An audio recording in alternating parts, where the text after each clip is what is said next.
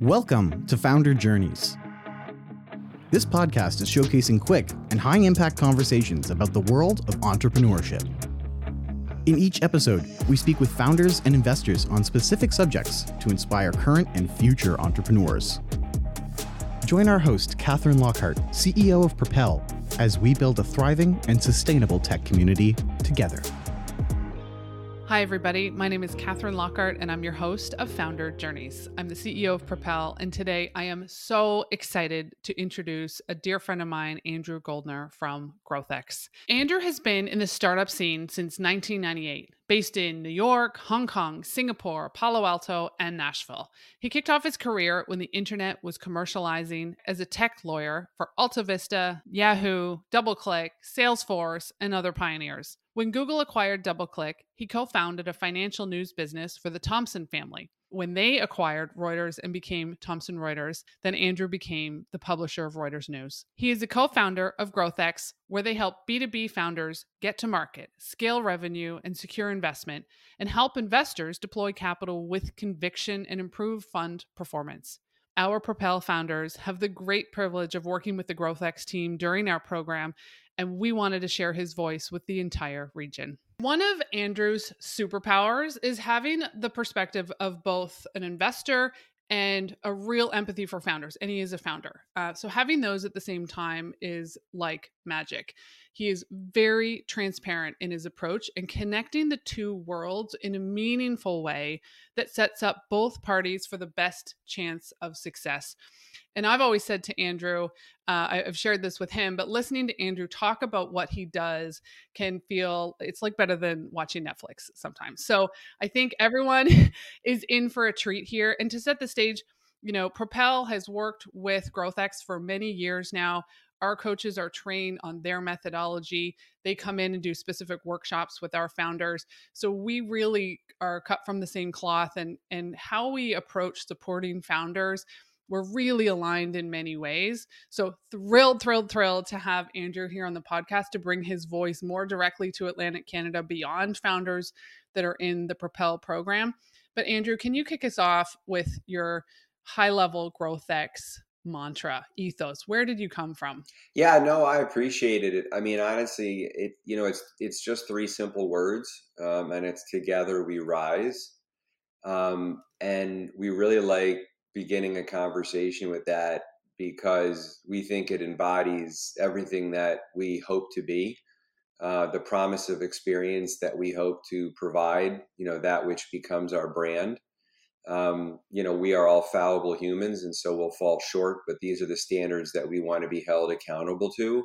And even though they're three simple words, they really communicate a lot, together, because the entrepreneur's journey, in our view, is not meant to be traveled alone. And I think that's also a myth that we need to dispel.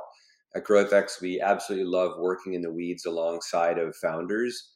That's where we're happiest. That's also where we can make the biggest impact. The word we, pretty self-obvious, but it's, hands-on help from passionate experts really should be accessible to everyone.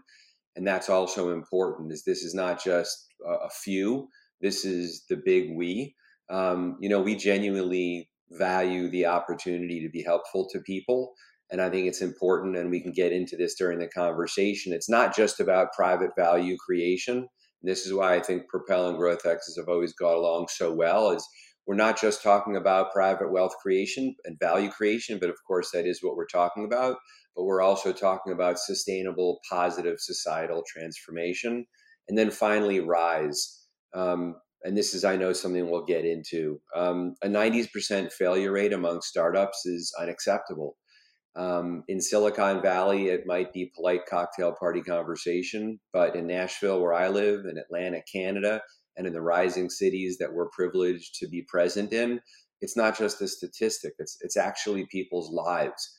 And so we at GrowthX want to remain mindful of that privilege to play a meaningful role in not only growing businesses in Atlantic Canada, but also building a thriving community. I just love that. And I think your one holistic perspective on how to help founders, but also your deep invested interest in helping early stage ecosystems almost leveling the playing field for founders, because I love it. 90% failure rate, that's unacceptable. And what are we doing to change it together? So where you're coming from is it truly resonates with what we do at Propel, and for those who have been exposed to you so far in Atlantic Canada. And part of how we're going to navigate through our time together is because it's fun to hear Andrew speak, and it is a little bit like watching Netflix. I've actually gone through and found some of our favorite quotes, and I'm going to use that to help guide some of our conversation. The most pressing thing that people are thinking about right now, Andrew, that I want to start with is the venture capital market, the shifting venture capital market. What does this mean for you as a fund? What does this mean for founders?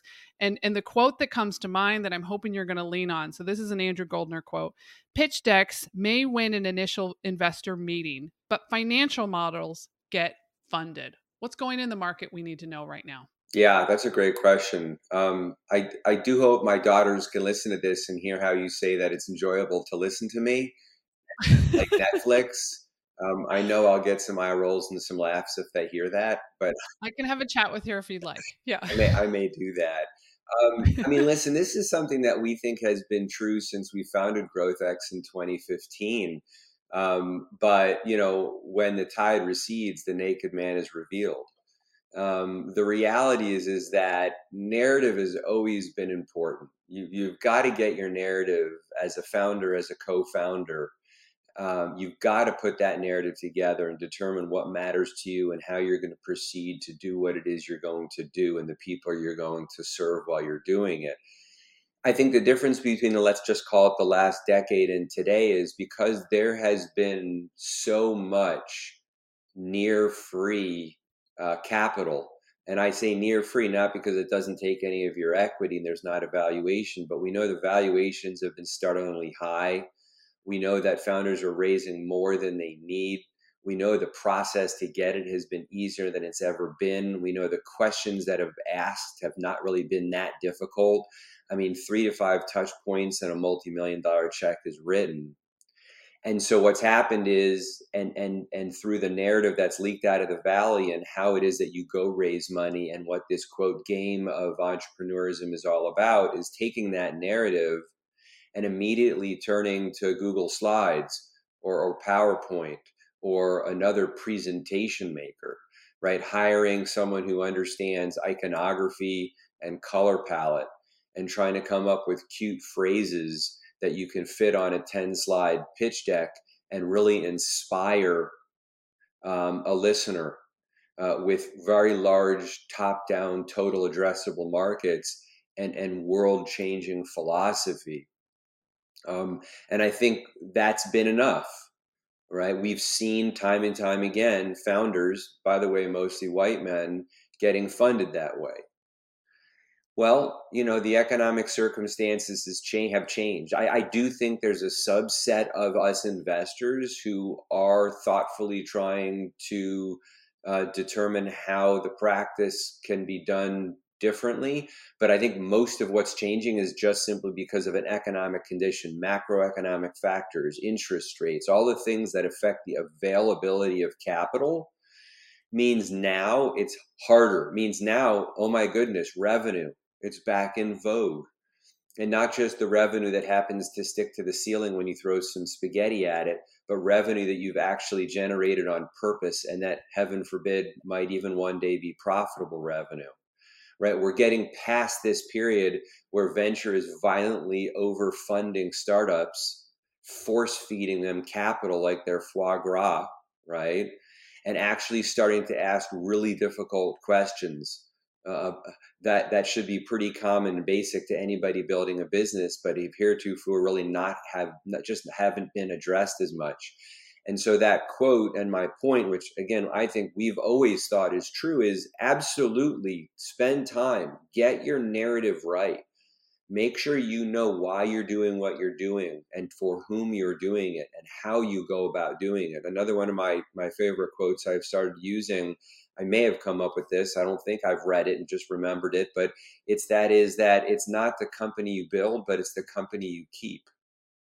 Right? We really have to think about who we're doing this with and who we're doing this for. So once you've built that narrative in 2024, don't turn to Microsoft PowerPoint, turn to Microsoft Excel. You've got to be able to tell that narrative in the context of a bottom up business building venture that might be lightly capitalized, that you might bootstrap to profitability. And that, yes, you might elect, you might choose to want to raise outside capital, potentially venture, potentially a different form of capital, but that you're choosing to do it because you're onto something that you think can grow bigger and faster than your current revenue and your margins can afford. You're not doing it because you're going to go out of business otherwise. You said something, Andrew, that I want to dig in a little deeper on. You said if the founder chooses to raise venture capital in Atlantic Canada, we see we support over 100 founders a year at this point.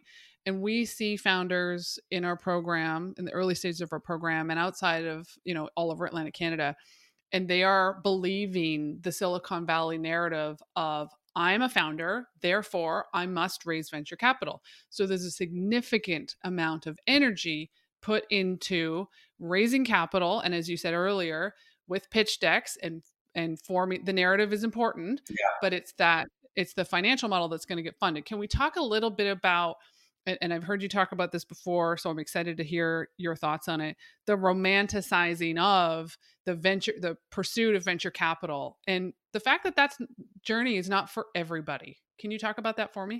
Yeah, well, I mean, and it's certainly you're hearing some of my editorial in this, and I'm certainly not trying to indict the system because, the progenitors of the asset class are Silicon Valley, some of the most storied practitioners with the most fabulous track records come from there.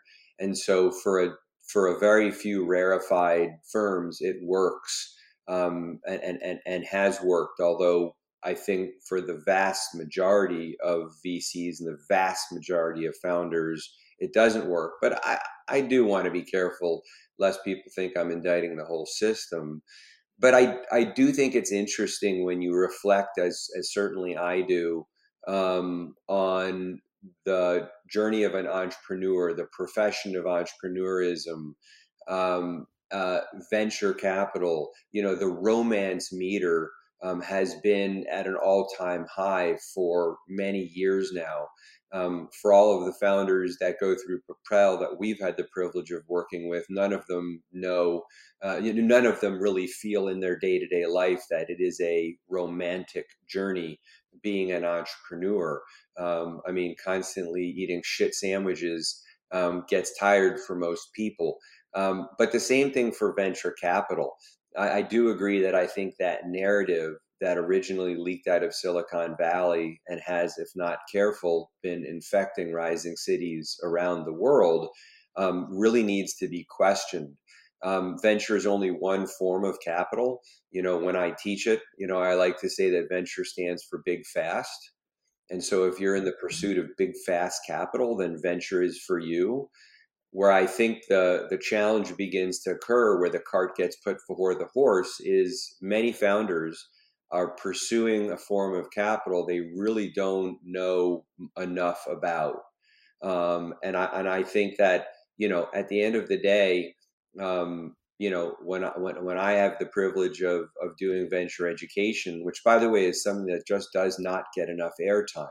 How to build a pitch deck gets a lot of airtime, but the relatively boring and non-obvious particulars of my asset class, which is all that it is, no different than commodities and energy, no different than fixed income, public equities, commercial real estate. I am a money manager. That's all a VC is. For a living, all I do is buy and sell money. I buy it from my investors in the form of 6 services that a general partner provides, and I sell it to founders in exchange for equity. My asset class is venture capital. And if, as a founder, you do not know how my money behaves or what it expects of you, how do you know you want my money? And I think what's really interesting, and when we spend time with Propel founders, and when we spend time with the hundreds and hundreds of founders that we work with annually through the Revenue Accelerator, and we're talking about venture, which is only a small part of it, what we are talking about is How does venture behave? And how, as a founder, can you first determine whether it's right for you? And if so, because we venture capitalists are not, fungible. We don't all walk and talk and think the same, no more so than your customers walk, talk, and think the same. And so you really need to get down to the keystrokes of their behaviors when they're performing their job to determine whether not only is the asset class right for you, but is this actual person who are you speaking with someone who you want as a partner? And the truth of the matter is when you do this, it gets easier to raise venture. But yes, venture is something that you should elect to do. It is a subsidy. And yes, you need at some point to go through a process to qualify for it. But before that process starts, a founder should determine whether this is something that's appropriate for who they are, who their co-founders are, and with the counsel of their family and their friends, is this the way in which they want to build their business before they get crack-a-lack trying to raise it?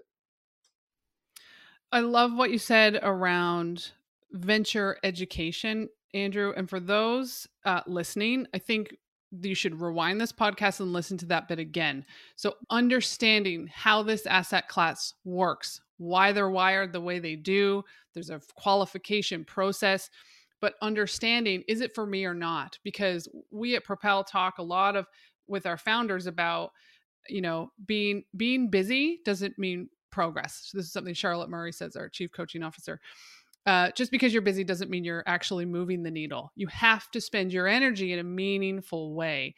And if there was a better understanding of the venture asset class, I do believe that founders could spend their time more wisely. And what we offer at Propel, what we encourage at Propel, is that if you one understand that, and then two say, oh, I recognize the milestones I will probably need to get to in order to build a successful relationship with a venture capitalist.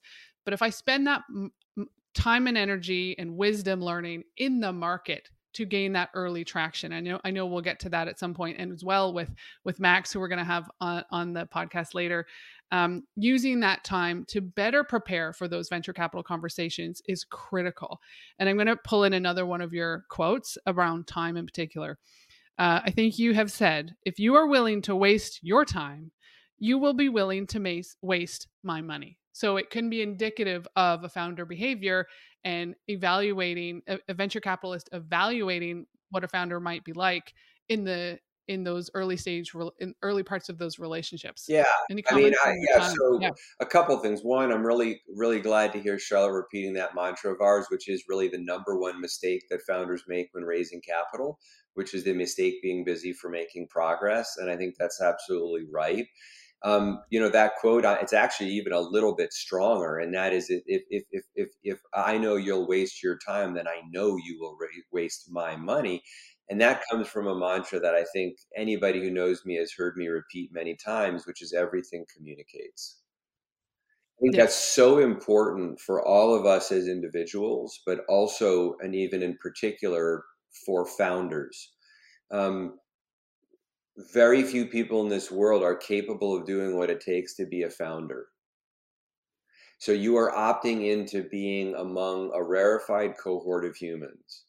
And within that rarefied cohort of humans, you're raising your hand again and saying, I am even in a higher and more rarefied cohort within that rarefied cohort. I am a venture capable entrepreneur. And so you've got to believe that you're going to be held to the highest of standards. And it's not just what you elect to put in your pitch deck. It's not just what you elect to put in your data room. Everything communicates. The corollary being you can't not communicate.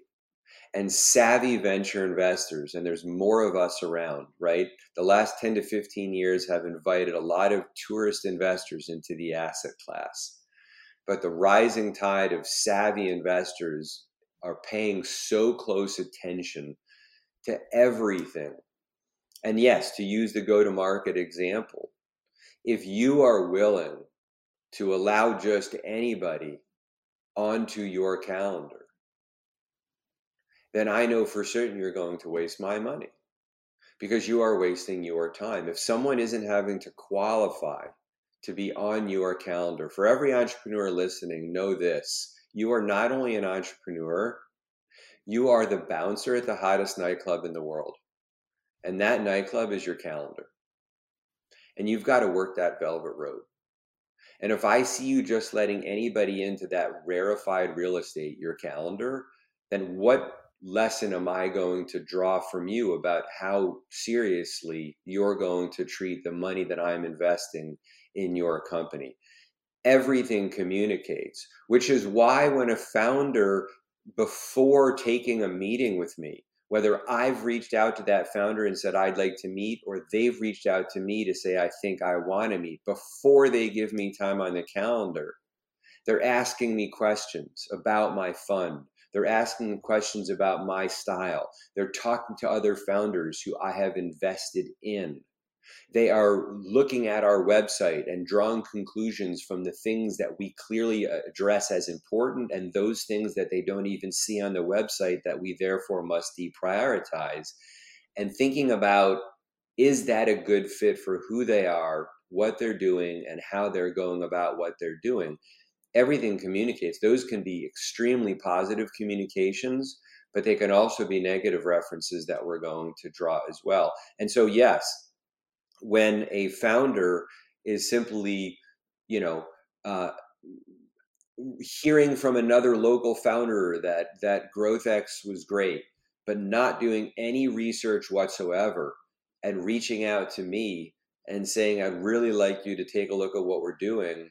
I mean, it can be as obvious as they're doing something that's B2C, and we clearly, in every perspective and in everything on the website, make it clear we only help and invest in B2B founders, right? That's a communication. You haven't even bothered to look at the website. Yeah. And I would also chime in to say that especially in Atlantic Canada, we have what we would call, Andrew, we brag that the hyper connectivity of our ecosystem is no joke and a competitive advantage. So there's no excuse for not doing your research and understanding why you want a precious intro to a precious individual that you have earned. And warm intros go a long way, as we know. And there's no excuse for a single founder in Atlantic Canada to be cold calling you. They know that if they can get through our program, they have a warm intro and exposure to your team regardless. But outside of that, they can go through our Propel, Rob Barbara, like you have other great connections within the region, but they need to research and understand that. That's And exactly yeah, right. And again, like, yeah, if you think about the journey of the entrepreneur, right, using your resources, right, that is one of the most important heuristics, being resourceful, and putting a cold email out to someone without even checking whether you're 1 or 2 degrees of separation on LinkedIn from that person. Just as an entrepreneur, just know savvy investors pick up on every one of those signals, and it can and will be used against you. yeah, I love it. I love it. I want to dig into a topic that is going to be wonderfully controversial, and I know you'll shoot it straight with me. I personally have similar beliefs. I want to talk about demo days. I want to talk about uh, Jerry Pond lovingly. He's an amazing figure in our community. Yes, He's yes. said called demo days, sort of like founder theater. um, tell Demo days have a wonderful time and a place. Don't get me wrong. We're not here to uh, really disrespect demo days or those hosting them, but tell us your thoughts on how you view demo days. Well, I mean, I've had the pleasure of spending a little time with you and with Jerry, and you're right. What a treasure. And I do agree with him entirely that it's innovation theater. Um, you know, it, the way I've begun to talk about it, especially in rising cities, where one of the wonderful things that we're seeing, as we work in a rising city, and first help and then invest, is that we're actually able to bring investors off the sidelines. You and I have talked about this before. It's not that there's not enough capital in Atlantic Canada. There's a lot of capital in Atlantic Canada. It's just it happens to be an inefficient marketplace between the supply and the demand. right? And again, this is a non-romantic way to answer your question, but but the reality is, people like Jerry, right? And many rising cities across America are blessed to have people like Jerry. These are people who are highly successful in business, not in venture-backed cover of the magazine, movie made about you, over-invested, got out early through a SPAC. I'm talking about business people, bottom-up business builders who've made their money the old-fashioned way. And people like Jerry who also care about their community. They're not taking their money and investing it elsewhere. They're not taking it and moving it elsewhere. Jerry could do anything he wants, and Jerry can live anywhere he wants, right? And so what's really important is that people like Jerry in rising cities around the world are choosing to be in their communities and would like to invest more, especially those who built their own companies and want to give back and see entrepreneurism flourish because they know it can create jobs, it can fuel growth, and importantly, it can spread prosperity more evenly. But let's look at it, okay? I'm a money manager, right? Or I'm an angel investor. I'm a wealthy individual looking to invest. I have people trying to sell me residential real estate, commercial real estate. I have people who want to sell me things on the public stock exchange. I may even have people that want me to invest in their restaurant. Let's take a look at that process. Let's really dig into and listen into the conversations that take place between the business opportunity and the investor. Let's dig in and let's look at the prospectus. Let's look at the disclosures. Let's look at the private placement memorandums. Let's look at the financial terms, comparing them on a risk-adjusted rate of return to other options that money could invest in, so that the person with the capital can make a decision whether this is a good investment for them and their portfolio. And now let's juxtapose that to the experience that we offer them in entrepreneurism. A literal theater with strobe lights and booming bass, where founders dance across the stage 2 minutes at a time without even being able to answer a single question about their customer. And then we wonder why the capital doesn't come off the sidelines and into entrepreneurism. And so when you look at Demo Day, it's just a theater. I do think it has a place. I really do. First of all, to be able to help an entrepreneur go one to many. To also help an investor who's genuinely interested in seeing what's what in the community, to find some people to nurture, to help, and ultimately invest in. That's a great opportunity to just get a bit of a taste. But it has to be accorded with substance. It can't all be top down. And some of the theatrics of it really need to subside because it's sending a wrong message, right? Ultimately, venture is about buying low and selling high. And as we talked about at the beginning, there is societal transformation. There is wealth creation. There is prosperity to be fueled. But at the end of the day, if you're asking an investor to invest in a business opportunity, you can't do it with snappy 2-minute pitches that have been formulaically put together over the last couple of weeks in some co-working spaces with a couple of mentor chat roulette sessions while you're sipping kombucha. So, there you go. I, I love it. And I think for founders listening, a couple of things that are really key that Andrew's highlighted. The relationship with one thing that you touched on, Andrew, that I think was really, really helpful. You just described what it's like to be an investor and how you think about spending your money. So understanding the person you're selling to. And I'm going back to our sort of deeper conversations that you and I know about with our historical relationship, but understanding your ideal customer profile and what they're all about, how they buy, when they buy, can they buy, do they have permission to buy, all of these things. That has to happen. And knowing that the effectiveness of a demo day, and as you said it, please see it for what it is. It can be a one-to-many opportunity. A pitch deck will only get you a potential first meeting with an investor, but and especially in today's day, people aren't throwing money at pitch decks anymore. It's not happening. It might have once upon a time, but in today's market where macroeconomics, like we talked about earlier, are important, and really looking at revenue, potentially even profitable revenue, and more secured traction within a market. So getting into the financial model of a business is critical. And you'll never have the opportunity to do that in your 2-minute or 5-minute demo day. So understanding what demo day is about, prepare for it, absolutely, but take it as that first initial opportunity to secure a meeting, and then the relationship. There has to be, when you look under the hood of the pitch deck, there has to be that sound financial model, understanding of your customer. And Andrew just gave us an insight about him as an investor, as a customer, and what that looks like for him, all the pressures that are on his shoulder as an investor. So having that same relationship is key.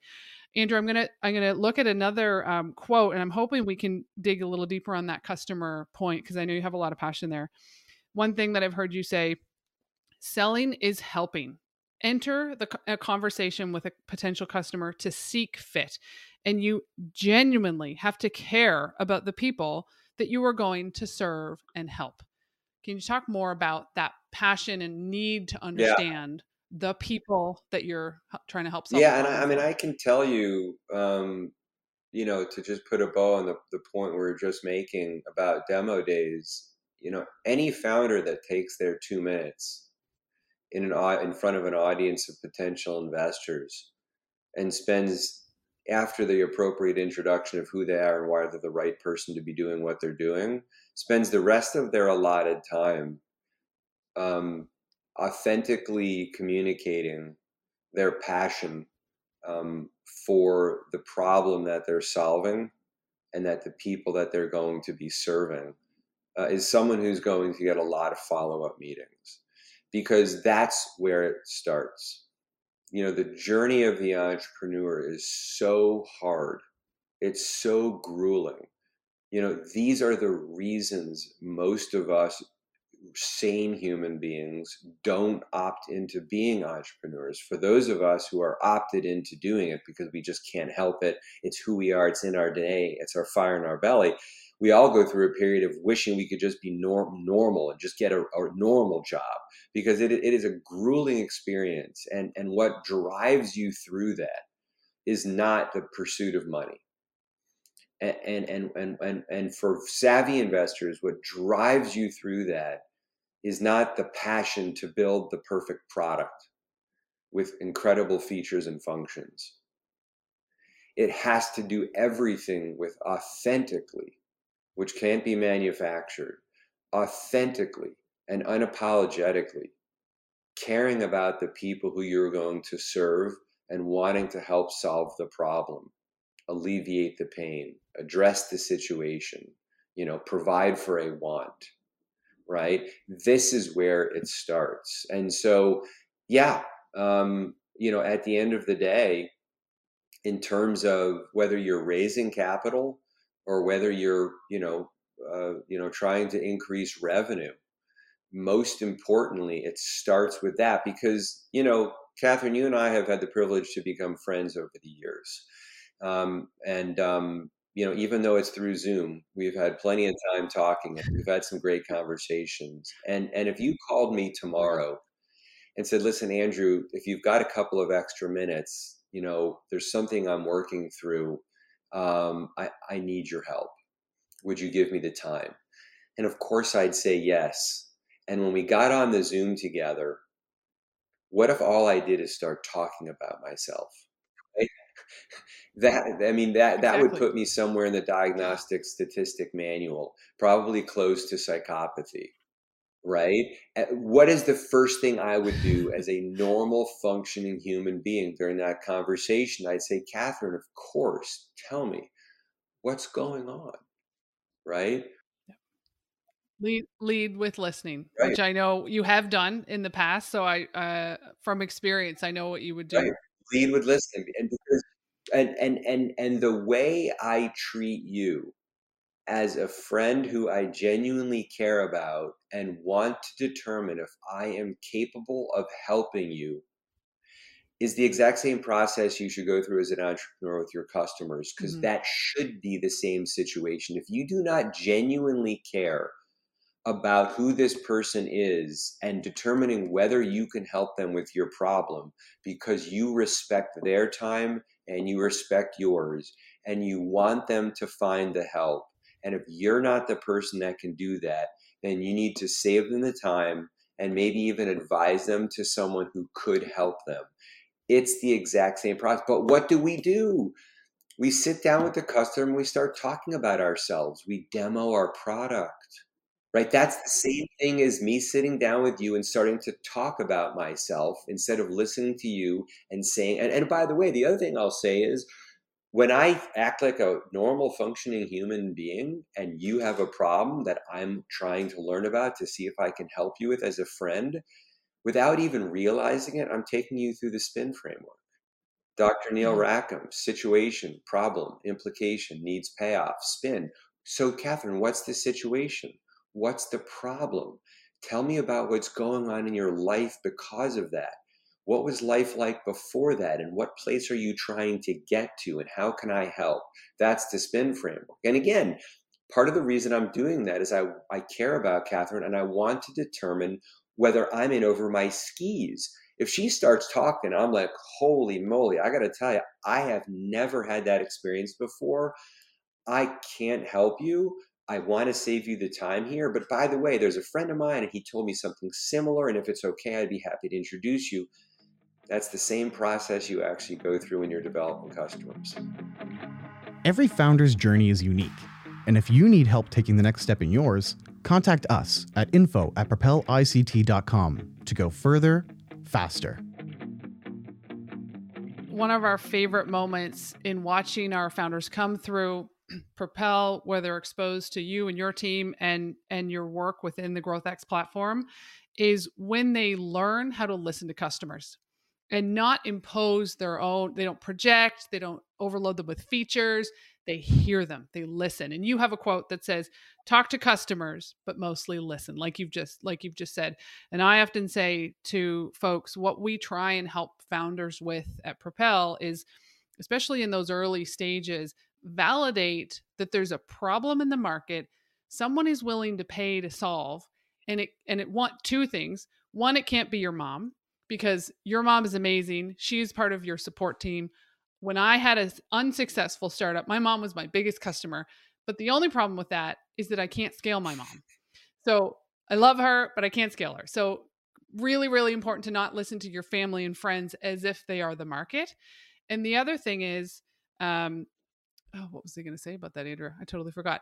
But listening, it'll come to me. But listening to those customers, and understanding that there's a problem in the market that someone is willing to pay to solve, and it's based on data and not hope and excitement.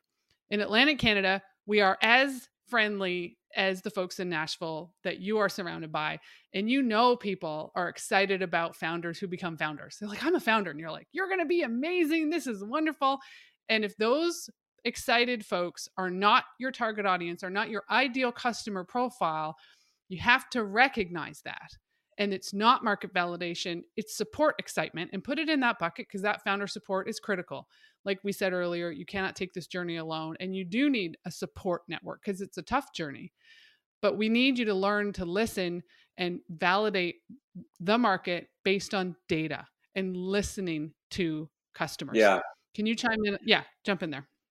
I mean, I think ultimately what's really important before we get into the process of finding product market fit is we do have to address the mindset for finding product market fit. And there's a couple of really important things in there. Um, the journey of any new company is product development, customer development, market development, and only then sales and marketing. And so the reality is, none of founders that are in your program that don't have product market fit are doing sales and marketing.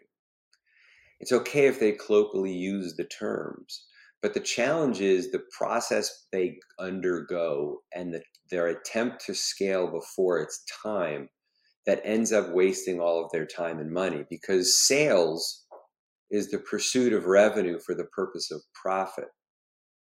But customer and market development is the pursuit of revenue for the purpose of learning. There we go. Learning. Keyword, everybody. Listen to that. When you set up a functioning learning organization, that leads to scale. That leads to product market fit. That leads to needing to then do sales and marketing. But learning precedes revenue, because not all revenue is created equally. Even though the Canadian dollars in your bank account all look the same, and from an economic perspective, they are fungible, from a startup perspective, they can be as unique as a snowflake. And if I start asking you about the different dollars in your bank, and you can't tell me which of those dollars was acquired more efficiently, or which of those dollars might end up being more profitable, or which of those dollars are going to be more scalable, then how do I know that you won't use my money to go less efficient, less profitable, unprofitable, or less scalable, right? Not all revenue is created equally. And so the journey, the perspective, the angle of orientation that all of us founders need to be taking at the earliest stages is not one in pursuit of revenue for profit. It's not to stack up $1 million to get to that proverbial level of the Series A VC, because now I have $1 million of ARR. Right? Nowadays, you've got to understand the particulars of each of those dollars. What have I learned from them? And so if you're going to go into the marketplace, that learning attitude is one you want to bring. And the best way to go about doing that, right, hearkening all the way back to the days of Da Vinci, is the scientific method. You're going in because you are a founder and you have an authentic and genuine, insatiable appetite for learning and curiosity, right? You're going in to discover. You step in with a hypothesis because, like Da Vinci, you can't help but just notice so many things and be curious about so much and want to learn more about it. And within that industry or that sector or that problem that you are working on as a founder, your curiosity is insatiable. It's actually maniacal, right? To everybody around you, all the non-entrepreneurs that are friends and family, they can't understand how maniacal you are about this problem you're solving, and why you want it to be done differently and how you think it could be done differently and better. That's all being driven from that authentic sense of interest and learning and curiosity. You bring the hypothesis, but you don't step out of the building as an entrepreneur to prove yourself right. You step out and into a conversation to seek the truth. Well, and I love where you're going with it, because you're seeking the truth. You're trying to identify a problem that a customer has, and I want to lead you into product market fit talk in just a moment, but it's so crystal clear when you think about, for the audience, when you think about how Andrew just articulated that. You're not going out to prove yourself right as an entrepreneur. It may feel like that. There's all kinds of hype, there's all kinds of pressure. You may very naturally want to prove yourself right, but you're seeking the truth. You're understanding because you've listened to a problem that someone has and you understand that you might have a solution. They're willing to step into that entrepreneurial, ambiguous ring with you, early adopter style, and hash it out. You're not going to get it right the first time, but really understanding that early stage entry point into these markets is critical. And it's never about the founder. It's about the customer and their problem and what is. That's right. And being authentically passionate about it and not worrying about scale. See, here's part of the narrative that's leaked out into the minds of founders because of all the conference talks and the blogs and the books that inspire but don't actually help. And that is, you've got to start somewhere. Good for you for appending together a bunch of trailing zeros and showing me a large total addressable market. But I dare you to define for me, with a set of objective characteristics and criteria that you've at least tested a little bit in the market, as to who among all of those that belong in your total addressable market actually have the problem the most severe, actually prioritize it the highest.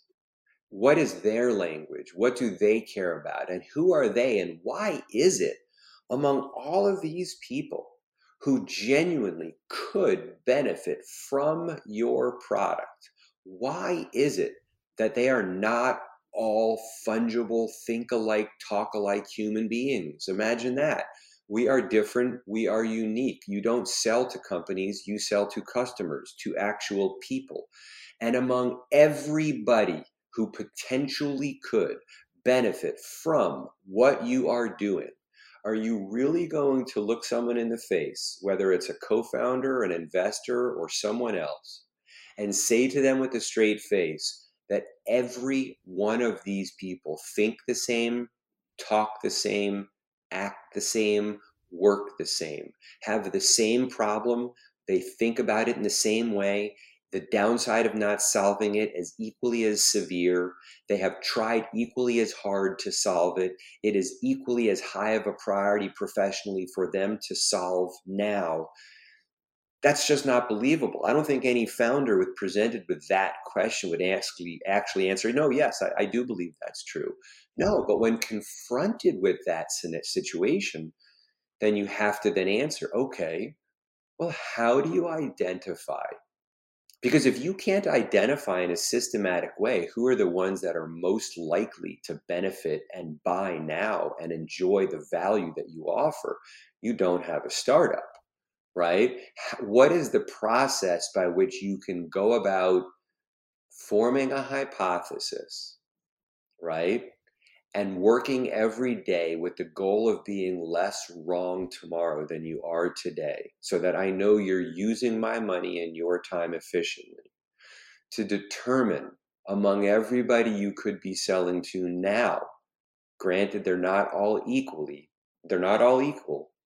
who are the ones that you should be identifying and selling to now because they prioritize it higher, because the downside of not solving it is the most, because the problem is the biggest, whatever those factors are.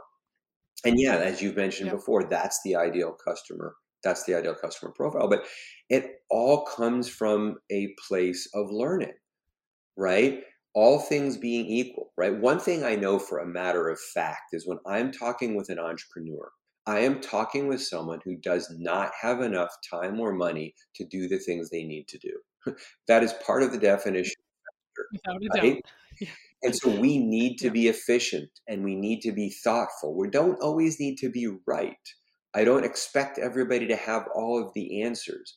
What I do expect is they're going to follow a system and a framework, and they're going to be intentional and systematic about the approach they're taking. They're not just going to wing it, right? They're not going to just take swags. They're not just going to throw spaghetti at the ceiling and see what sticks. Even if they're throwing spaghetti at the ceiling, they're going to have a hypothesis about the different types of pasta and the different makeup of each of the types of pasta and why certain types, depending on how long it's soaking and what it's made out of and the conditions of the air, which are the ones that are likely going to stick to the ceiling more likely than others, right? That's different than just winging the spaghetti up there and saying, hey, I wonder what's going to happen. And again, even though I'm using kind of an extreme and silly kind of analogy, when you boil down the behaviors of a lot of founders, it starts to look a lot like just winging spaghetti at the ceiling. I love it. And I think part of what is helpful for founders is to be reminded of what you said, Andrew, is that learning how to look at a market and understanding and the way we talk about it at Propel, and Richard Jones says this a lot. It might even be borrowed from you guys. We get confused on who said what when, but we all say the same thing at the end of the day, is understanding if those potential customers, are you a painkiller or a vitamin? So vitamins you can forget to take from time to time and you may not notice the difference. But if you have a splitting headache, you don't necessarily care if that, you know, medication, pick your Absolutely. brand, is tastes gross, costs a It's lot, is an brilliant. ugly It's color, or brilliant. jaggedy. Yeah, that Yeah. definitely predates GrowthX, but it is something that we say a lot too. And I'm glad Richard is saying it because again, like all things being equal, Because at some point you've got to boil it down to a situation where you can kind of get your hands around and begin to make some choices before it gets highly complex quickly. And all things being equal, and we've already agreed that in your total addressable market and in people in general, we're not all equal. Well, you decide between spending your limited time and limited money helping someone who thinks what you solve is a vitamin versus help what you solve is a pain point. Who are you going to spend your time with? Yeah. Right? And ultimately, that is what we're talking about when we define product market fit, which we do.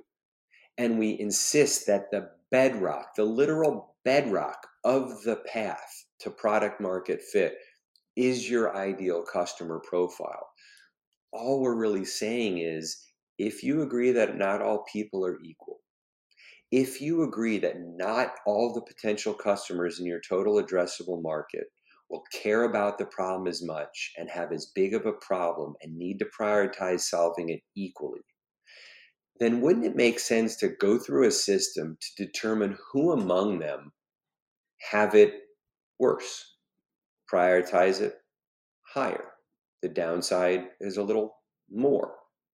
And if you could do that, and if you could spend all of your time now just focused on those people, wouldn't you get farther faster?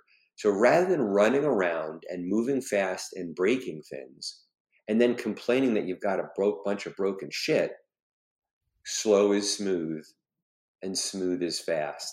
And it's that systematic approach where where it's important what you're doing, that really makes sense. So yeah, to Richard's point, even just using pain pill and vitamin, if you could decide one to spend all your time with, I presume it's going to be the pain pill and not the vitamin. Absolutely. Absolutely.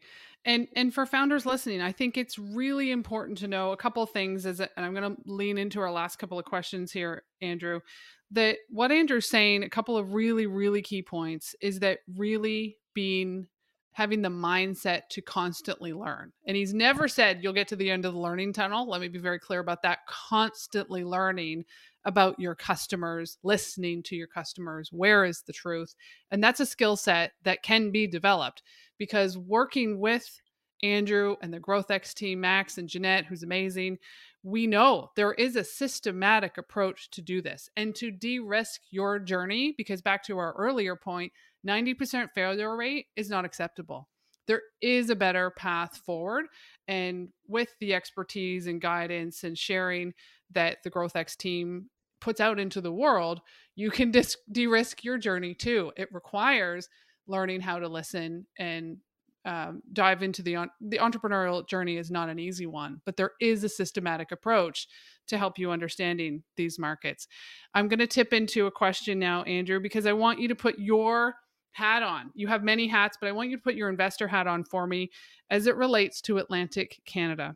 So if you were an investor and moved here, and I know we don't have to move to be an investor here. So let's just pretend you're going to look at this from an investor perspective. We are a large region. We have 4 provinces. We have about 2.5 million people.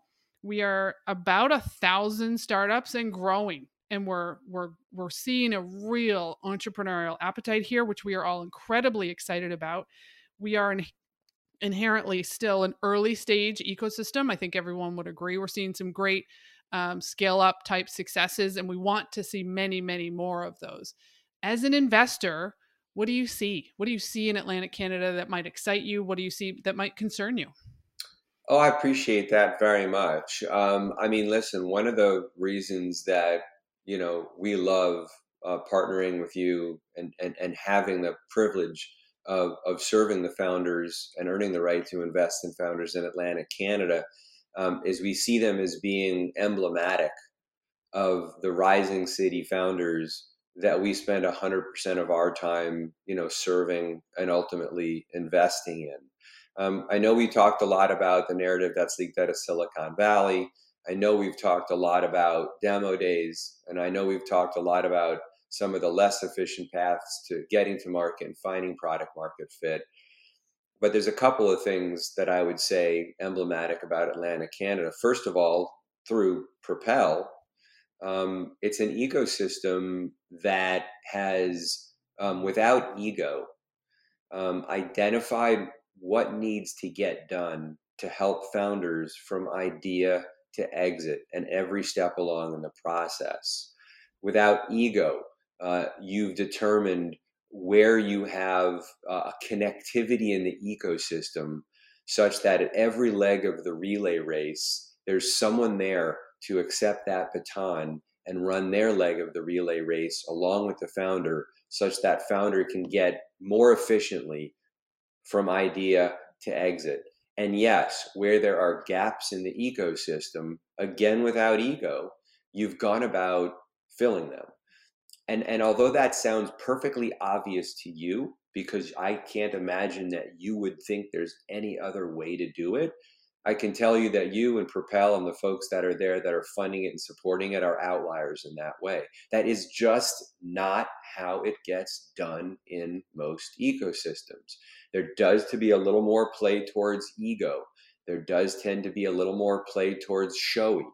There does tend to be a little more insularity and unwillingness to admit that you can't do everything yourselves, that you might, for the time being, need help from others who've been there, done that, to enable Atlantic Canada to do it and then do it further.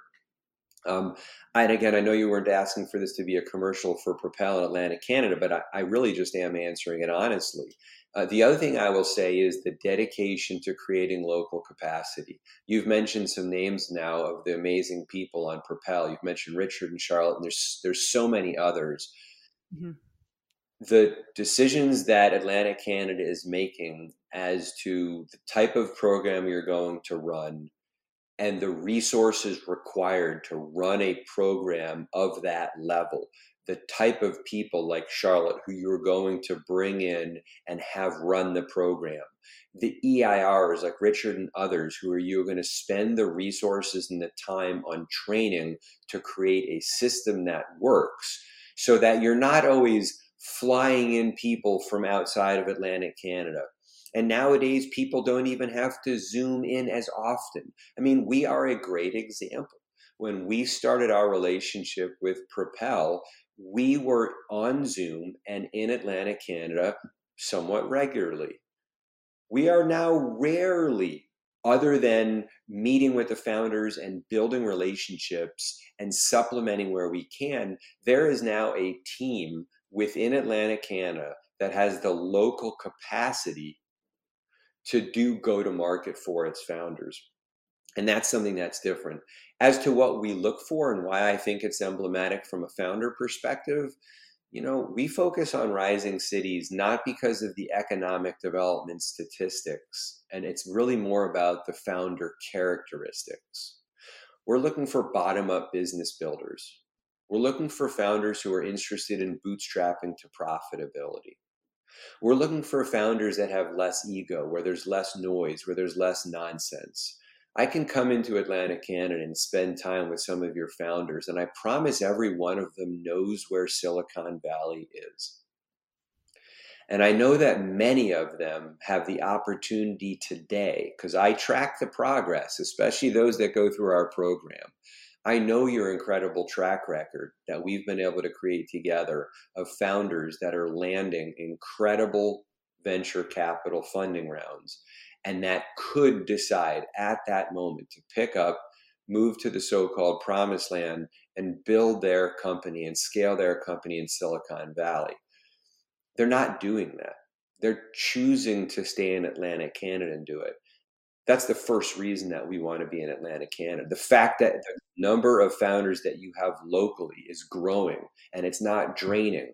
There's not a net positive because for every founder you create in Atlantic Canada, 3 leave, and now you have this net negative outflow of founders that are moving to Toronto or moving to New York City or Silicon Valley.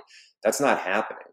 And so the characteristics of the founders, it's very important to us. The other thing I will say is about Atlantic Canada, and it may not necessarily be the entire bailiwick of Propel, but this is something that you and I have talked about too, the baby unicorns, which is your quote. My favorite. Yeah, no, it's one of my favorites too, and I use it all the time in other ecosystems as representational of what it is that I think we're trying to communicate, and that is a couple of things. One, as an ecosystem looking to attract venture capable entrepreneurs, you cannot forsake your lifestyle entrepreneurs, because one of the things that attracts venture capable entrepreneurs to come and stay in your ecosystem is the uh, is the quality of life that they're afforded. And that quality of life is owed in part to the lifestyle entrepreneurs who are operating the businesses, operating the restaurants, operating the boutiques. These lifestyle entrepreneurs are the ones that create the environment that plays a role in attracting and retaining your venture backed tech high growth companies. The other thing I'll say, and this is the last thing I'll say on the point is, and this is particular to GrowthX, one of the reasons that we're also highly attractive to the founders in Atlantic Canada is that we're looking for something that we call venture backable small businesses. These are startups that blend the business values and discipline of a small business with big tech know-how and ambition. Right? These are founders that run lean longer. They are bootstrapping to profitability. They are balancing growth with profitability. They're not just growing at all costs in the hopes of a winner take all category. What does that mean? That means the bar is lower, where the outcome that's necessary for everyone to win is different than the founder that raised venture because that's just what they're supposed to do. They worked a typical VC's priorities and took on too much capital at too high of a valuation. And now the bar is so high for anybody to be a winner, there's going to be a lot of inefficient waste. And again, back to the point of this is people's lives. Atlantic Canada, it's like, what if we were walking around Atlantic Canada and politely laughing at the fact that broad swaths of the general population were dying of the common cold? When we talk about that 90% failure rate, and we know empirically it's because they aren't able to find product market fit, it's the same thing. And one of the reasons that's causing it is the overfunding, the grow at all costs, the winner take all mentality, where it lays waste to a lot of capital and a lot of people's lives in process. And so finding founders that do want to go big, but they're raising venture capital because they're onto something and they're lightly capitalized to profitability. And now they're ready to grow faster. They have that solid foundation. They have strong hypotheses. To your point, their hypotheses have been informed, if not validated, by data from the marketplace. We don't ever want to bring feelings to a data fight, right? And so these are the things that we're looking for. And in rising cities like Atlantic and regions like Atlantic Canada, it tends to be what we find. Well, I think you guys should move here. So just so I say that officially, um, because we're huge fans, and we do say one of our sayings in Atlantic Canada is that we have more life with less hassle. So hopefully, freeing up those entrepreneurs to be focused, to run lean longer, to build those businesses with the right connectivity to the growth X's of the world that we can now do so easily, so seamlessly. We can bring you to them, and we do so happily. I'm going to round out our last question. Andrew is also I did want to point out for the listeners who haven't yet met Andrew, he's a Kaufman Fellow. Please look that up. It's an incredibly sophisticated group of elite, thoughtful, mindful investors. So we're very, very privileged to be able to lean on Andrew for his skill set. But I want to wrap up with a different question for you, Andrew. If one of your children was to start a company, what advice would you give them? Yeah, I mean, I frankly, I think I've already answered it, and that is, discover what you're most passionate about. Think about the people that you want to spend all of your time with. I already tell my kids to headline their story with happiness because everything else is going to flow from there. Start with the community. Don't start with content. Content is a form of product. Start with community. Community wins every single time. And for all of us who are entrepreneurs, we know that we're maniacally focused and maniacally involved, whether we recognize it this way or not, with a community of people that we're serving. Start from that perspective. Don't just build an interesting product.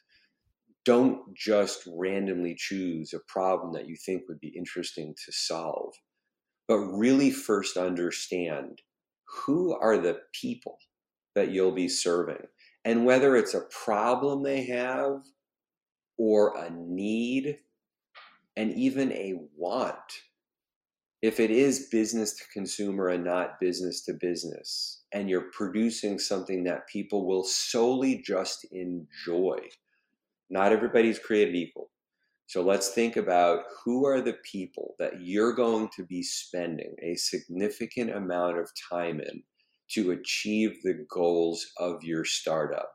How happy are you when you visualize yourself living and working among that group of people, pursuing conversations, pursuing time, working to help that group of people? Who are they? What do they mean to you? Why do they mean that to you? How authentic is it? That's where I would start the journey. Okay. Andrew, thank you. And for our listeners, like I said, better than Netflix. We're really glad that you spent the time with us today, Andrew. I think this is a podcast worth listening to a few times over and taking notes, and not only serving as inspiration, because like we talked about earlier, inspiration is amazing, but this is also a call to action and specifics on how to approach some of those key issues as a founder, as entrepreneurs. And there's lots of great support, of course, including our friends at GrowthX to help you along that journey. So Andrew, thank you from the bottom of my heart. This was just delightful. You know what? It's absolutely been my pleasure, Catherine. I would be remiss if I didn't express my gratitude, something that's very important to us and something that I think should be expressed. I really appreciate the opportunity to not only be in this conversation with you in particular, but again, to say how privileged that we feel at GrowthX to be playing a role in Atlanta, Canada, alongside Propel. Thank you.